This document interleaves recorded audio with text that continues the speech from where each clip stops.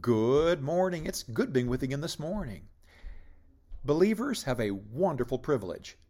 We not only have our sins forgiven and an eternal home with Christ in heaven, we also have access to the many wonderful promises of God in His Word. The scope of those promises is spread throughout the Scriptures, from beginning to end.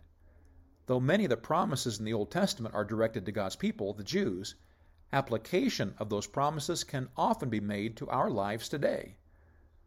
When God told Isaiah to tell His people to wait upon the Lord and renew their strength, He did not limit His meaning to just them, as believers have found great strength from Isaiah 40 down through the generations. Peter spoke to the promises of God in 2 Peter 1, 3, and 4.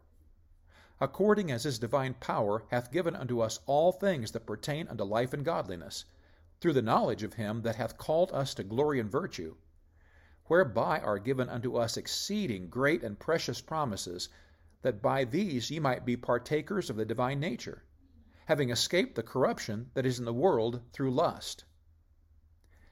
God has provided for His believers everything they need to live godly lives and bring glory to Him. Of course, His great and precious promises are found within the pages of the Bible. As we pore over those pages, we frequently discover God's leadership and guidance for our lives, often with related promises to equip us for the plan He has laid out for us. Each promise of God is a love gift from our Creator to us, as a reminder of His love for us, and His commitment to care for and meet our needs. We are beyond blessed, and really have no right to become discouraged or downhearted. If we would spend more time searching the Scriptures for those promises and began a regimen of purposing to fulfill the requirements of each promise, we would experience greater joy and satisfaction in our Christian lives. One of the wonderful benefits of these great and precious promises is what they offer. This passage teaches us that they enable us to become partakers of the divine nature. By claiming these promises and fulfilling the requirements, we, in some way, enter into a relationship with the divine nature of Christ Himself. What is that nature? Well, Jesus was sinless and full of love.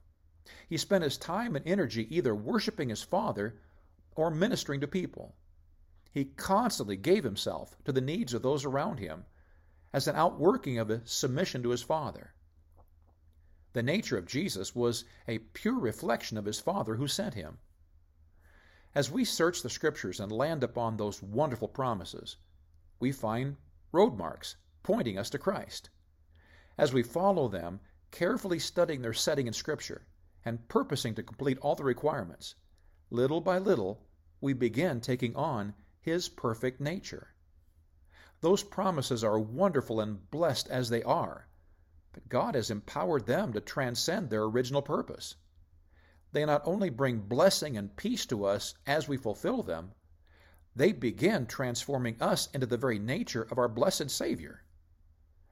Let's diligently search for those promises. Let's seek to fulfill them and enter into a blessed oneness with Christ. God bless you today. I love you.